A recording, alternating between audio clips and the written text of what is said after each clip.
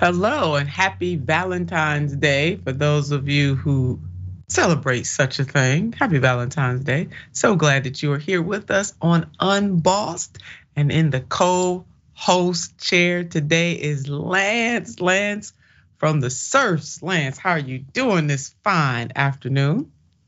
I'm very happy that I'm here, and it's an absolute honor and pleasure to be back on the show. Thank you so much for having me. So glad to have you back. And is there anything happening on the Surfs that we should know about? Basically, if you like the sounds that come out of my voice and you'd like to hear more, you can check out twitch.tv/thesurfstv. I'll be doing a show right after this one.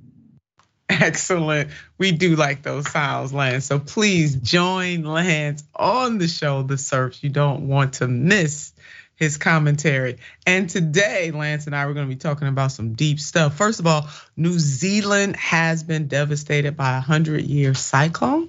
Students in Alabama walk out after being told to, quote, limit the Black History program, end quote.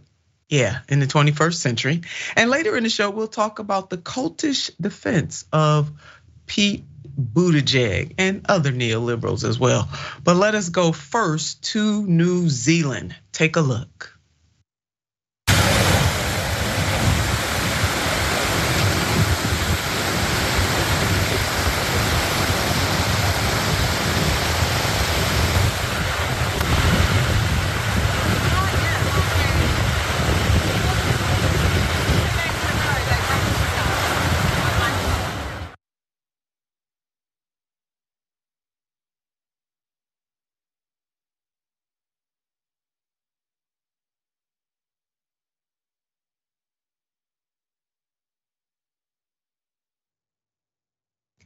That was footage of the devastation caused by the cyclone Gabrielle in New Zealand. And here is what we know so far. New Zealand is under a declared national emergency Tuesday as floodwaters and heavy winds from Cyclone Gabrielle battered the island with all the hallmarks of a storm made more intense by the climate crisis by causing severe flooding, mudslides, and cut off power for at least 250,000 people. This reporting is coming from Common Dreams. Thank you, Common Dreams. And Prime Minister Chris Hipkins described the cyclone as such. The severity and the damage we are seeing has not been experienced in a generation. We are still building a picture of what the effects of the cyclone as it continues to unfold. But what we do know is the impact is significant and it is widespread. And again, that is coming from the Prime Minister of New Zealand. Now, according to the World Meteorological Organization in a report from last year, the World Organization has reminded the climate change is expected to increase and proportion of major tropical cyclones worldwide and to increase the heavy rainfall associated with these events. And that is coming from the United Nations. This is per the WMO organization reminding us that climate change and climate chaos is a factor in the type of natural disasters we are seeing right now. And unfortunately, this is just another reminder of the very real dangers of climate chaos. And this is something that we must tackle, we must address as a world. We must continue to lift the people of New Zealand as they navigate this disaster and as the world hopefully comes to their aid. Lance, your thoughts on this?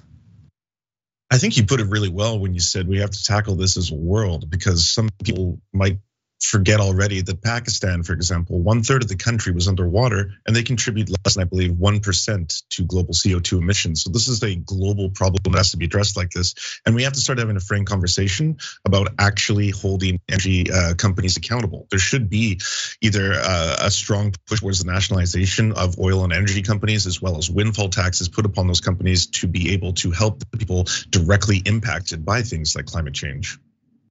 Amen to that, Lance. I mean, you definitely summed that up. So we will continue to watch this. Again, this is a worldwide phenomenon, and it is going to require the leaders of the world to come together in a very profound way. Why is it that the world leaders come together to make war, but they cannot come together to tackle climate change or climate chaos?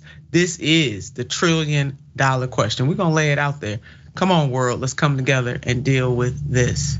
Now we're leaving New Zealand, we're on to Alabama. Students in an Alabama high school walked out of class earlier this week. Why? Well, I'm so glad that you asked. Here is why. More than 200 students walked out of class at an Alabama high school after they say they were told by school leaders to omit certain relevant events from an upcoming student-led Black History Month program. This reporting coming from the AP News. What exactly were those events? Students told WBMA TV they were ordered to leave out major historical moments, including slavery and the civil rights movement, from the program scheduled for February 22nd at Hillcrest High School. Now, I don't know in Tuscaloosa what kind of Black history program you can have without revisiting those very prominent and important historical events in Black history, but that's just me. If anybody else agrees, please, when you make your comments today, please let us know.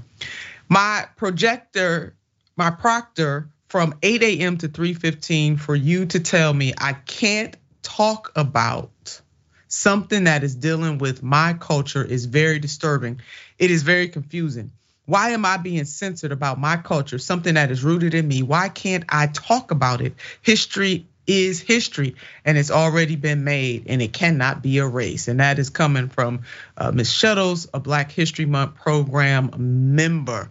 And she has that just right. Why can't she talk about those things? Further, without our history, we are nothing. Without teaching our youth where we come from, how can we move forward? Amen and amen to that. That coming from Ms. Brown. Now, the county superintendent, Dr. Carrie Johnson, denied these allegations, flat out saying, this stuff is not true. This is what she said. It is not true that faculty or staff told students that slavery or the civil rights movement could not be a part of the program. When several community members heard this and contacted Hillcrest High administration out of concern, administration explained to them that this was false information that was circulating. So we got two different stories coming from one, the students that were participating in creating the program, and the superintendent of schools. So bravo to those students for speaking out, speaking up, stepping out. Shame on the school for potentially trying to sweep this under the rug. And this comes as no surprise, though, as states like Florida continue to try to whitewash history for some reason. Just don't understand it. So while we're talking about Florida, let's put up this headline. Ron DeSantis, who I proudly call DeSanctimonious. I appreciate President Trump's naming of that man, Lance, even though I heard a rumor from Marissa and Sachi today that he might just be changing the name. Now, I don't agree with President Donald J. Trump on much, but he hit the nail on the head with DeSanctimonious. President Trump, I don't think you can come up with a better name than that. But anyway, Ron DeSantis's academic restrictions shows he hopes to change history by censoring it. Florida's Stop Woke Act and ban on African American studies will only deprive students of the right to think and learn. Amen to that. And we know that when they talk about woke, they're really talking about Black people. So Lance, your thoughts on this? Well, first off, to all the students who did that, the kid's all right. Yeah, all credible and based. That's awesome. Well done. It seems to be this nonstop push towards let's try and rewash history in a way. Like I see a lot of right wingers right now getting really mad at this show on Disney Plus, reboot of the Proud Family. Had the audacity to tell the true story of American history, that slaves built the country, that it was built on a foundation of genocide of indigenous people, that kind of stuff. And people getting really mad saying that it's anti-white racism or something like that. The only thing is that the only reason you would be upset about something or learning about that is if you happen to be a white supremacist, uphold called white supremacy. Otherwise, why would you want to ignore the real history of the country or try to change it in the school system? That's what is so evident about this kind of march towards fascism that people like Ron DeSanctimonious are doing, is that if we can just get rid of the uncomfortable truths, change the course of US history and make everyone believe in the foundational myth that there is some idealized version of America that is just not the reality of what happened. No, it's not, Lance. You definitely hit the nail on the head with that. And even Francine, from that headline that we put up, she is absolutely right. We are going to, but they, and I'm saying we just in a collective sense, it will be a disservice to the students coming up today, no matter what state that they live in. And your point about you would only be upset about these things if you are in fact a white supremacist. What is wrong with teaching history in all of its machinations? It is not one straight line. There were bumps in the road. There was some serious aggression and transgressions that happened throughout America's history. And those are just the facts, and they cannot be erased. America, we need to pay attention to what is happening all over this country, because you have governors and other leaders really trying to turn back the hands of time.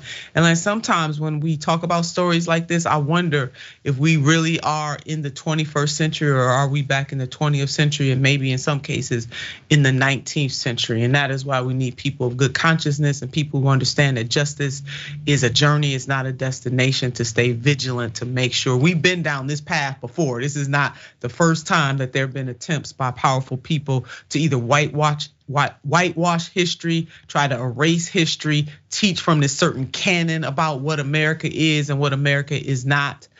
We've been down this road before, so we definitely know how to handle this. We got to continue to push and make sure that we put people in office who will not do these things. They can't change what happened in the past, but we can make a difference moving forward. And that's really what this should be about. Not stripping Black people of their history. And then we can't even get relief in Black History Month, for God's sakes. Lord have mercy. All right, we'll be back after this.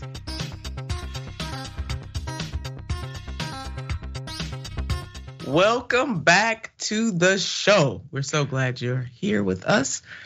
Today is the 21st anniversary for TYT. We're gonna celebrate that thing tonight. 21 years of driving positive change with us on TYT. And you join us tonight. We'll be there with Jink, Anna, John, JR, yours truly, Dr. Rashad Ritchie, Michael Schur, David Kohler. Yeah, the gang's all here tonight, baby. Come on, you don't wanna miss this. It is going to be an absolute treat. And also we got a poll for you on tyt.com/polls asking what your favorite TYT moment of all time is. I'm giving that some thought myself. We're going to randomly select 10 people who participate in the poll to win a copy of Jink's upcoming book, Justice is Coming, set to be released September 19th. Cheers to 21 years, and here's wishing that TYT has 21 more. I know we will, because of people like you. Now, I want you to listen to the full episode of Unbossed on the podcast too. Yeah, you can get it on Apple Podcasts. Help the show. Please hit them 5 stars. So do that, or wherever you get your podcast. Join us. Do that. Now on to the viewer comments coming from the TYT members. First, Mickey. Hey there, Mickey. There's too much profit to be made to bother with attacking climate change. Far too many of the elites think their wealth will protect them from the result of them destroying the planet. Mickey, you said that, and that is so true. They're gonna try to take one of them rocket ships to Mars and leave the rest of us here. But those of us who watch Don't Look Up, we know what happens in the end, baby. So if they try that, okay? And on Twitch, Sharpie Diesel. Hey, Sharpie Diesel. Maybe now would be a good time to shift to a humanitarian-based economy. These capitalists can still make money as humanitarians. So true, Sharpie Diesel. If only they would listen to your wisdom. Yes, they can. Because nobody's against them making profits. It's just obscene profits. It's gluttony, it's greed that we have a problem with. And when you make profits off the backs and necks of people, if other folks get hurt because of your profits, then you're doing something wrong. It's socialism or barbarism Nina making life better for us all. Thank you so much for that. And on YouTube Super Chat, Sage, hi Senator, the Queen of Unbossed. I received that. Now, as I have said time and time again, I'm not big on monarchies, but if there has to be one, you daggone right. I want to be the queen. And Hoover, hello Hoover, between DeSantis and GOP whitewashing history and neoliberals. Come on now, whitewashing the present, though GOP does that too. The American people are left hanging out to dry. Hoover, that is so true and it's so unfortunate, but we don't have to stay in these places, these spaces and places. We can definitely, to quote Mahatma Gandhi, be the change that we want to see in the world. Now, speaking of neoliberals, Pete Buttigieg's failures following the Ohio train derailment has me asking, WTF neoliberal? We will now kneel. Miss Cinema, no. You have a problem figuring out whether you're for me or Trump, and you ain't black. It may sound familiar. A train derailment in a small Ohio town sends a toxic plume of chemicals into the air, forcing residents to evacuate. That is the plot of last year's Adam Driver film, White Noise. And while it may sound like compelling fiction, it's also a reality for the nearly 5,000 residents of East Palestine, Ohio. It's a town 50 miles northwest of Pittsburgh where a train carrying toxic chemicals derailed, washing the local community in hazardous fumes. How safe is it for residents of East Palestine? How serious is Norfolk Southern's financial commitment to making residents whole? Why did the Transportation Secretary Pete Buttigieg wait until moments ago to issue his first public statement on it on Twitter? Mehdi got that right, and he certainly is asking an excellent question. Inquiring minds want to know, why did it take so long for the Secretary of Transportation to weigh in on that? Let's talk, let's see what the Secretary had to say. Put up his tweet. I continue to be concerned about the impacts of the February 3rd train derailment near East Palestine, Ohio, and the effects on families in the 10 days since their lives were upended through no fault of their own. It's important that families have access to useful and accurate information. Now, let me get this right. We got a train derailed carrying poisonous chemicals that can seep in the soil, it's in the air, in the water. And you got the Secretary of Transportation. First of all, it took him 10 days, as Mehdi laid out. And then this tweet about it is important that families have access to useful and accurate information. I'm gonna save my cousin. A reminder that the train derailment on February the 3rd, and it took a full 10 days for Pete to even acknowledge that this happened. And when he did acknowledge it, he said, oh, the families have to have accurate information, instead of him saying to these people, I'm on it. And there will be some consequences and repercussions because of your suffering. Oh no, what he said is that it's important that these families get accurate information and useful information. Let's put up, there has been a lot of Twitter responses to this, as I'm sure we all know. Roger had this to say, continue to be concerned. He put that in quotes. Is a hell of a way to express being silent for 10 days. Roger, I'm with you on that. And naturally though, the cult of neoliberals rushed to his defense to try to ensure that he is not responsible, nor should he be held accountable. Let's take a look at what some of the neoliberals had to say. This is coming from Brian. The fact that Republicans are relentlessly attacking the Secretary of Transportation, Pete Buttigieg, over a random, y'all believe this? Over a random train derailment in Ohio tells me only one thing. They fear Mayor Pete's political future. He will be president one day, and Republicans know it. Now let me get this straight. You see how quickly this dude went to partisan politics instead of giving a damn about what the families of East Palestine are going through. He went straight, and I mean all the way straight, to politics now and into the future, because of course the Republicans are shaking in their boots. Of course they are. I know they are. No, Brian, this isn't some random derailment. This disaster is affecting thousands of people And we'll get to that later. But the gall of this man to tweet such an asinine thing is just really cruel and it's heartless. And then he went even further in a response to someone who called him out. And I'm glad that this person called him out. Let's put this up. No, I'm a Democrat living in Ohio and furious about it. Don't make this some partisan hack thing. Brian did not get the clue on that. He didn't just stand down, be quiet, don't tweet another damn word, Brian. Oh no, because neoliberals can't help themselves. So this was his comeback. So what does the transportation secretary have to do with it? What does the secretary of transportation have to do with it? Everything. Is he supposed to be monitoring every single train and railroad? Yeah, dude. Derailments happen all the time. They should be very infrequent. I'm putting my Turnerism in this as I read through this because I can't even hardly stand it. They are politicizing it, not me. No, Brian, dude, you politicized it. The Trump administration rolled back Obama era braking requirements. This dude, I mean, just, okay, all right. So he did all that. He said all that. Now, I want to give Brian and the rest of the neoliberals who think that a reminder.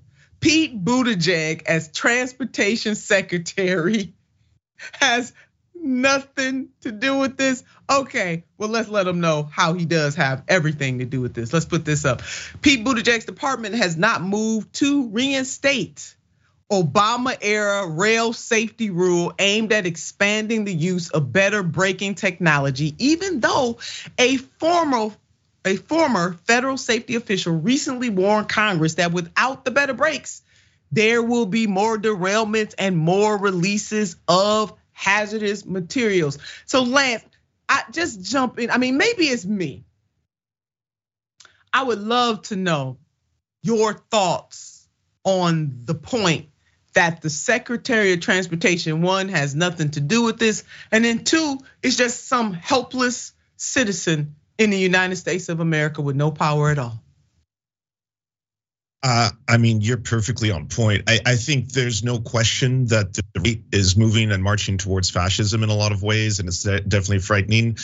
But both parties, unquestionably, seem to be in the hands of corporations. This is an issue where the workers, first off, were saying that this is something that they need to have addressed immediately. The company itself is doing almost $10 billion in stock buybacks. They have the money to pay for this thing. Apparently, it would cost about 2 weeks worth of profits for them to upgrade all the braking systems on trains. And yes, it's disgusting and deplorable that the Trump administration removed the safety measures for that braking system, but you did reinstate it when you had the power to do so, which now falls upon you. And again, this is one of those things like it's straight out of a horror movie. The citizens of Ohio at first, because the mainstream media wasn't reporting on this for so long, reporting that their chickens are dying and fish are dying in the water and no one knows what's happening because of this massive chemical spill. It's absolutely disgusting that people are trying to turn this into partisan politics when everyone is to blame, and ultimately it's because the corporate Democrats, like the corporate Republicans, are in the pockets of, surprise, surprise, corporations. There it is, Lance. The owner donors continue to win out, even with such suffering that is vivid. I mean, everybody can see what is happening in East Palestine, Ohio. Another point, the Department of Transportation most recent regulatory agenda, which lists all planned, proposed, and final rules, guess what? Does not include ECP brake rule. So the point that Lance and I are making, even if you are in that camp of don't blame the transportation secretary, he had nothing to do with this. Okay, but he can do something to make a difference in this moment. He is not powerless in this particular moment. And you know what? Just as the Trump administration rolled back the rules, the Biden administration can reinstate those rules. Hello, it's called new administration with that power to do something about this situation. But instead, you got folks like this Brian dude making excuses for the Secretary of Transportation's inaction on this. It's wrong, absolutely wrong.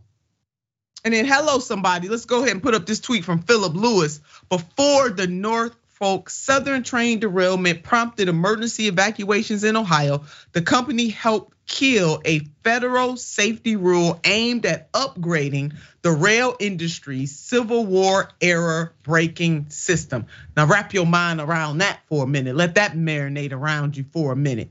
Helpless? I don't think so. Now, this transportation secretary and President Joe Biden were so quick to side with the rail barons. I'm sure many of you are old enough to remember that. They screwed over rail workers who warned of this exact problem as they fought for the right to have paid sick leave. Yeah, messed them over.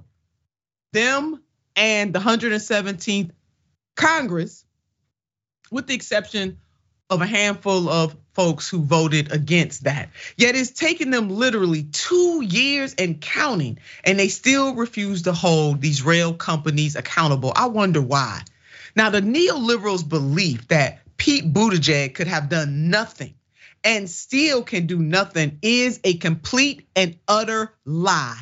It's not a fib, it's not a fabrication. Read my lips. I said it is an absolute lie. Underscore it, bold it, underline it, put it in a message in a bottle on a train, not loaded with chemicals that can derail and then derail people's livelihoods in the process of derailing. I said it is an absolute lie. He can do something about this. He should do something about this. And it further exemplifies the cult-like mind hive of the establishment Democrats to have all of these stands come to their rescue and just say basically to hell with the people of East Palestine. That they would rather side with those kind of power over the people is shameful. It really is. And to top it off, there was another train derailment in Houston. And guess what? Residents of East Palestine and Ohio as a whole are still dealing with these consequences. So they had that derailment and we still got trouble. Take a look at this. Breaking, here's this dude again. A Union Pacific train has derailed after hitting a truck in Houston, Texas area. Some hazardous materials were being carried by this train. Note to Republicans, this one isn't Pete Buttigieg's fault either. Are you kidding me? And this dude had a check mark too. I mean, he should know better. Now, David Sirota of The Lever, shout out to The Lever for staying on top of this story, baby. They've been hammering this story. Shout out to them. Go ahead and let's put up what David Sirota had to say. Liberals are now announcing massive disasters in real time and preemptively insisting the chief regulator shouldn't be held accountable.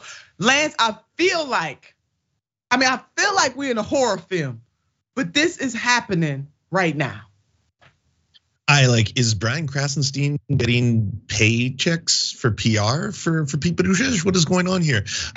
Both Republicans and the Democrats can't keep pretending like they are the party of workers when they don't listen to workers and when they keep screwing over workers. And this is one of those situations where the people whose jobs it is to transport our goods, and obviously they want to be safe as well, are telling you the braking system in some of these trains date back to the Civil War era. That is absolutely disgusting that we would allow this to come to pass and then afterwards be like, well, it's the Republicans' fault, it's the Democrats' fault. Everyone's playing the blame game. It's everyone's fault in this case. There are multiple people who are to blame, but ultimately, let's not take away the narrative that this is, again, a corporation that is putting profits over people. That's ultimately what's happening here. It really is as simple as that. It is not complicated at all, Lance, and I'm breaking this down for you. And you know my stunt double had to get in on this action. Let's take a look at what she had to say. I do not care who the Secretary of Transportation is. God knows I don't care. I do care about the people of East Palestine, Ohio. I care that Norfolk Southern is held accountable. I care that regulations are put in place to avoid further disasters. I mean, America. It's more simple than that. Now, Lance and I laid it out for you. This is not complicated. It's not rocket science at all. It is really simple. When corporations mess up, they need to be held accountable. Government should come to the rescue of its people. And it doesn't matter who is in charge of that government. It can be a Republican, a Democrat, a Libertarian, somebody that's a little country, rock and roll. Don't matter to me. A little rap, a little blues, a little jazz, a little R&B. Baby, they don't matter to me how you roll. If you are in charge and you have the power, you must come to the rescue of the people. They don't deserve this. They deserve better than this. And all they get is all these neoliberals making excuses and Republicans jumping on an opportunity to one up the Democratic Party. Hell, the Republicans could be saying, let's help the people, but oh no, that would be just too much for the corporatist wing of both of these parties to do.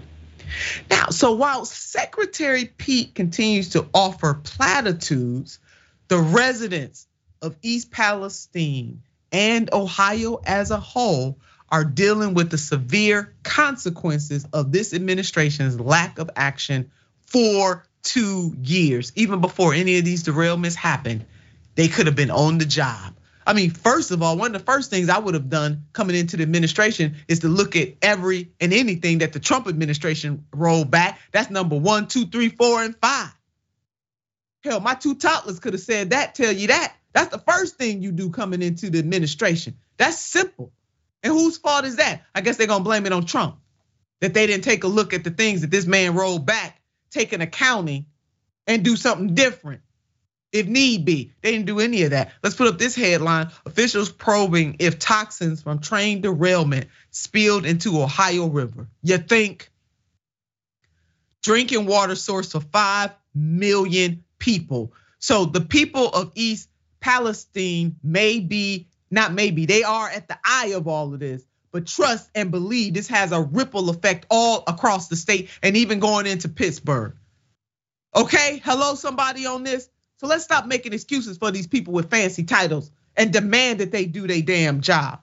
50 Shades of We weighed in on this too. There have been numerous reports of dead animals all over Ohio. The Norfolk Southern train derailment is a major ecological disaster and people need to be criminally charged for this kind of gross negligence or it's doomed to repeat itself. And he tweeted that at the president of the United States of America. I'm with you, 50 Shades of We. You damn right, absolutely.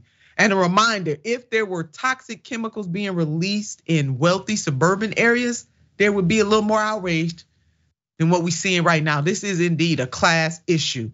But this isn't just Secretary Buttigieg. Don't think we've forgotten about you, Ohio Governor Mike DeWine. We're not letting you off the hook either, boo. Put up his tweet. East Palestine residents are able to return to their homes. Really? Governor? Seriously? He needs to be outraged. His hair should be on fire. He should be out there saying to these people, I'm gonna do everything that I can in my power. And even though there's a Democrat as president, I'm gonna partner with that president and his administration to get you some relief right now. But I'm sending the cavalry to help you right now. I'm gonna use some of the state coffers right now. And then I'm partnering with the feds. We will not stand for this, Norfolk Southern. We coming for you, baby. If I were governor, that's what I would be doing. But that's me. David Dean had this to say.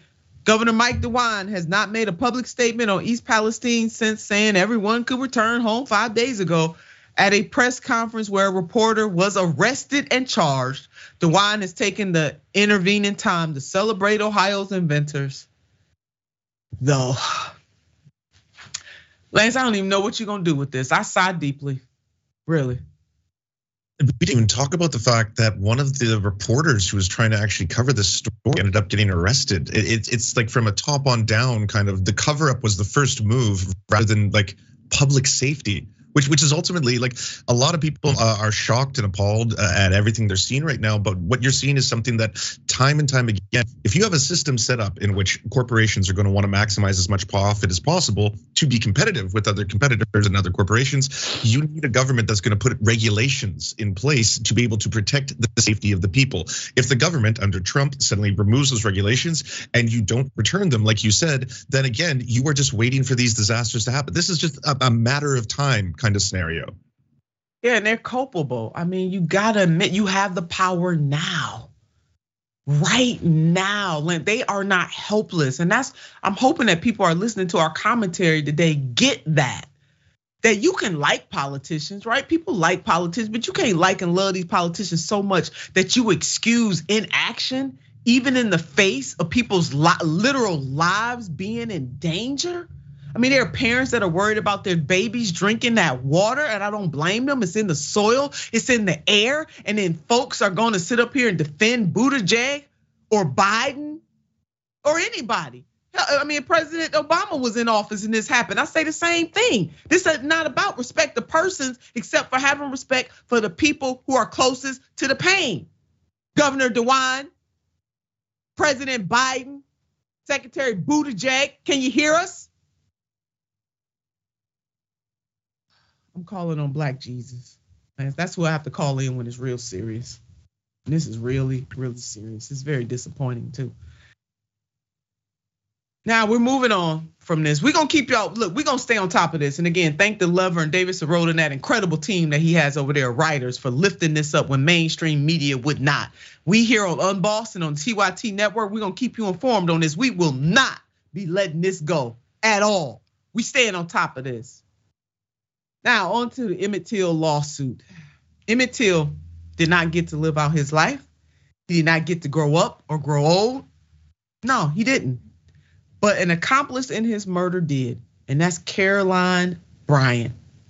But it's never too late to seek justice. Justice does not have an expiration date. Now let's take you back to what happened to Emmett Till when he was only 14 years old in Money, Mississippi. Emmett Till, a 14-year-old boy from Chicago, was visiting his family in Mississippi. And again, I said it was Money, Mississippi, when he had an encounter with the 20-year-old Caroline Bryant. Accounts from that day differ, but witnesses allege Emmett Till whistled at Bryant, now Doham, at the market she owned with her husband in Money, Mississippi. Later, her husband, Roy Bryant, and J.W. Milan took Till from his bed. Y'all understand what I'm saying? Walked all up into his uncle's home, because that's where he was visiting, took him from his bed and ordered him into the back of a pickup truck and beat him before shooting him in the head and tossing his body into the Tallahatchie River. They were both acquitted of murder. You know why? Because it was all white jury. Following the trial, in which Caroline Bryant testified that Emmett Till grabbed and verbally threatened her. And that was an easy charge for white women to make in the 50s. And even still today, very easy to make. This 14-year-old little boy was murdered, yanked out of his uncle's home. Did you hear me? This didn't happen 100 years ago. Just yanked out of his uncle's house. So Black people had no agency even in their own house.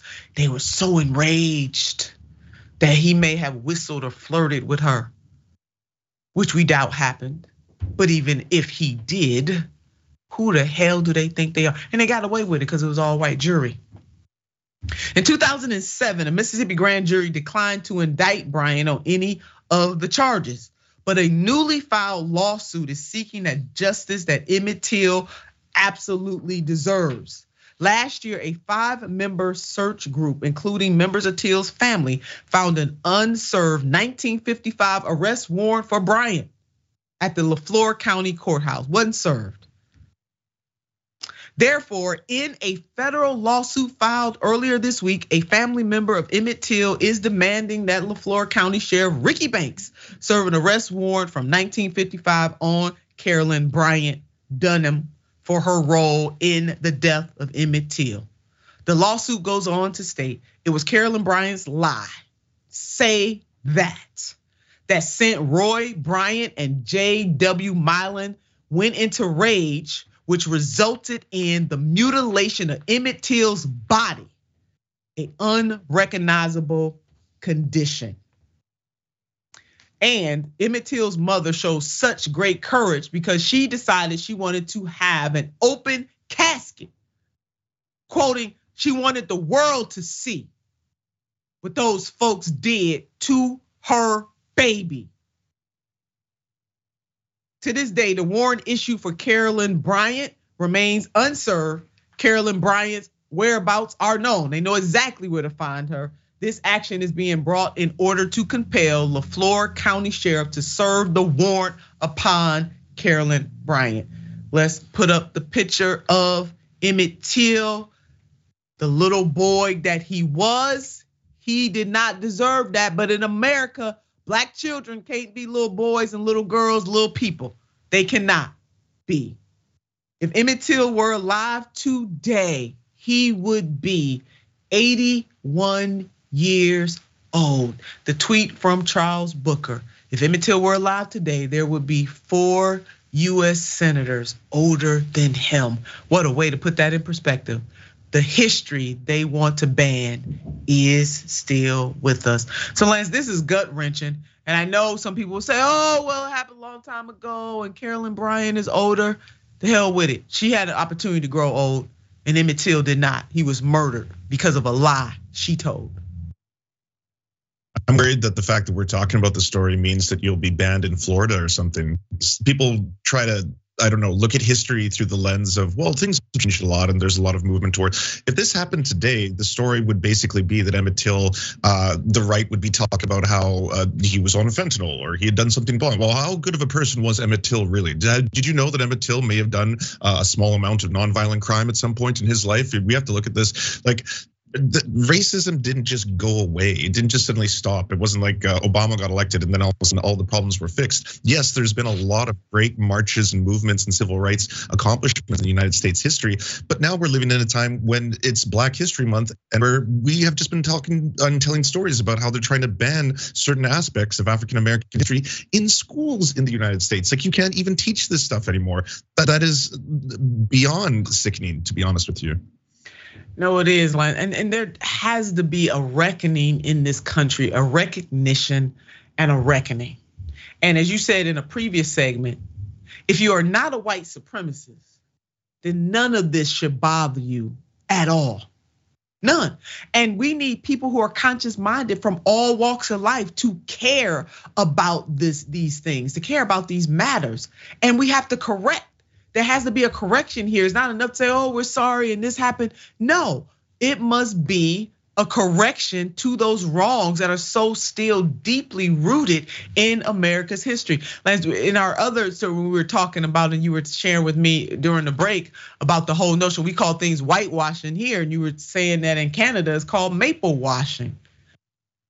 Yeah, we do the same thing. Our schools and our history in Canada, they're made in such a way that they want to make you think that Canada and the history of Canada is this beautiful utopia, and it's multicultural, it's diverse. People come from all different parts of the world in order to have this shared multicultural experience. And they gloss over the fact that, the residential school system in Canada, for example, the last residential school, and if your American listeners don't know, the residential school system was one in which Indigenous kids were taken from their mother's arms, forcibly put into these schools where they were tortured, raped, abused, all this kind of stuff, and their culture was tried to be erased from them. The last one closed in 1996. So this isn't like hundreds of years ago. This is like, oh, that was the past when racism existed, but we got rid of racism. No, these systems and their implications and ramifications still exist today. And it's really important that we don't ignore them or try to hide from them. We need to teach this so that other people can recognize this is why a lot of the different inequalities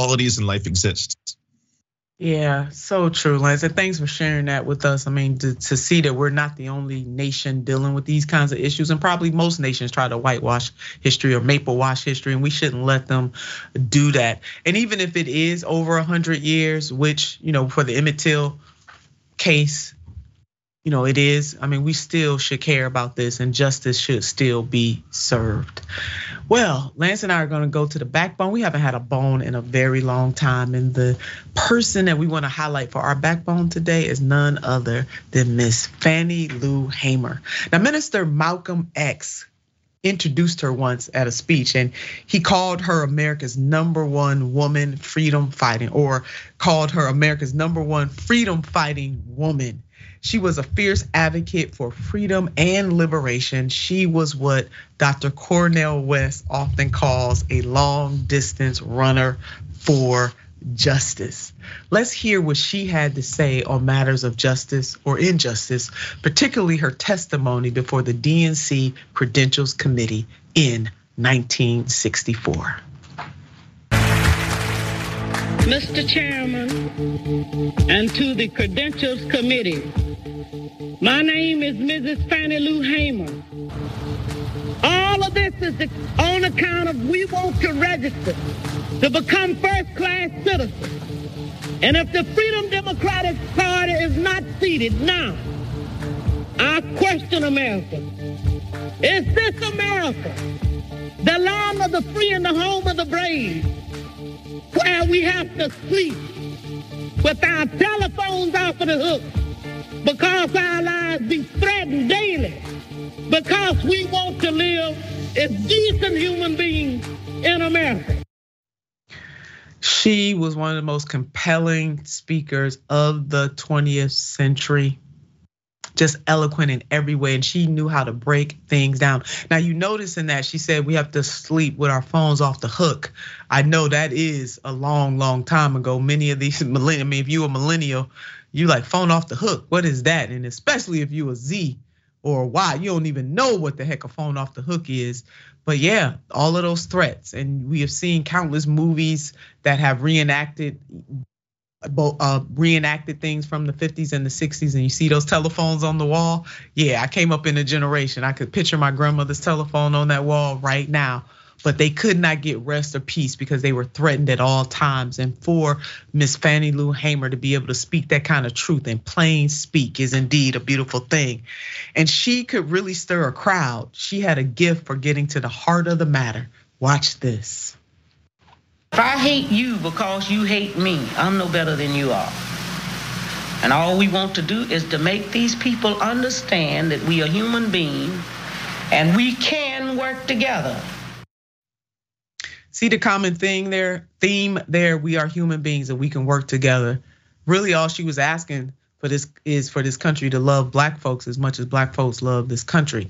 She was asking for justice, not asking for too much. Miss Fannie Lou Hamer was a sharecropper in Mississippi.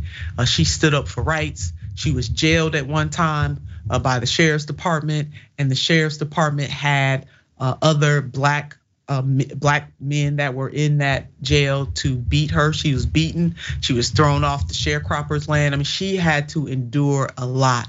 Miss Fannie Lou Hamer often talked about knowing what it meant to be hungry, knowing what it meant to suffer, but yet and still she continued to persevere. She persisted, she continued to push.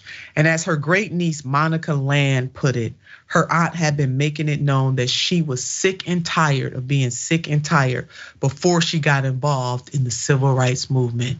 Take a look. Long before she got involved in civil rights, she was saying, We are sick and tired of being sick and tired. We are tired of working for $3 measly a day, going home and being too tired to cook what little we did have. Man, woo, they just do not make them like that generation of black women anymore. So Lance, we're highlighting Fannie Lou Hamer for all of her great work and the great courage. I mean, she really put her life literally on the line to fight for the right to vote. She even went up against the president of the United States of America. In that first speech that we showed, it was her talking about the Credentials Committee, and her and a group of other leaders in Mississippi formed the Mississippi Freedom Democratic Party because they were pushing back against the elites, the status quo of the Democratic Party in the 1960s. She shook President Johnson so bad that he held a press conference. Didn't even need to hold a press conference. He was trying to take the shine off of Fannie Lou Hamer. He failed to do that, but that is just how much power this woman had, Lance. Did we invent that expression? We're sick and tired of being sick and tired? Because like, if so, I didn't know that. If that's part of history, that's absolutely incredible. But wow, just absolutely stunning to see that level of confidence, and especially standing up to oppression when there's an intersection there between both patriarchy and white supremacy. You're fighting both against within your own group of the misogyny that you may experience, and outside of that the racism that you experience with the very same system. So absolutely incredible. Yeah, true that. It is an intersection of those two horrible variables. But yeah, she was the one that popularized I'm sick and tired. It was her. Yeah, I'm sick and tired of being sick and tired. And people quote that often because it's just so apropos for many situations where people find themselves with their backs against the wall. And so now we're going to put up one of the quotes from Fannie Lou Hamer that I think really seals this moment off quite nicely. Sometimes it seems like to tell the truth today is to run the risk of being killed. But if I fall, I'll fall 5 feet, 4 inches forward in the fight for freedom. I'm not backing off. Fannie Lou Hamer, civil rights leader and founder of the Mississippi Freedom Democratic Party. Man, even with all that she was enduring, she said, listen, I'm gonna fight this fight. And if I fall, I'm falling forward. I am going to stand up and continue to push against injustice in all of its forms for my people and for all people. And Lance, what was really spectacular about her that we don't talk about a lot is her family and how close she was to her family and the support that she got from her family. And also that the Mississippi Freedom, notice the word freedom, Democratic Party was formed by both blacks and whites in Mississippi. That's pretty incredible. I'm learning so much on this show today. This is really awesome.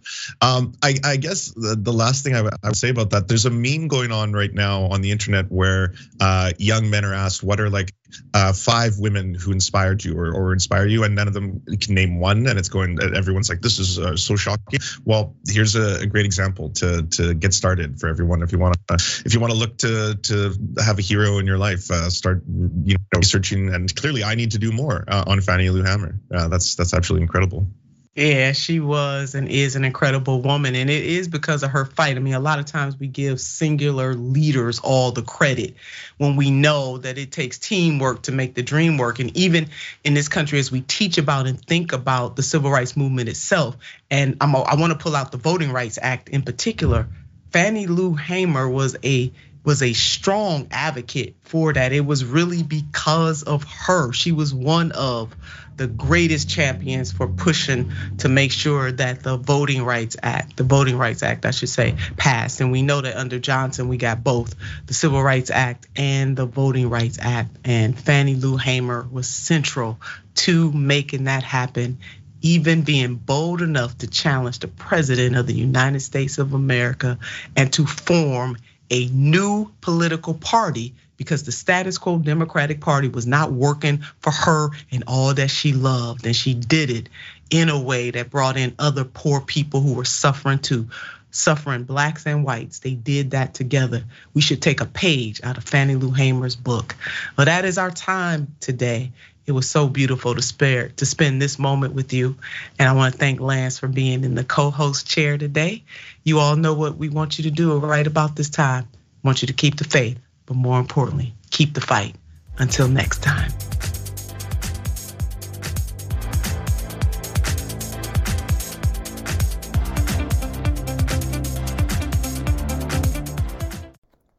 Thanks for listening to Unbossed. If you like the show, then you'll enjoy our other podcasts on TYT Network like The Damage Report with John Idarola, Indisputable with Dr. Rashad Ritchie, and The Young Turks.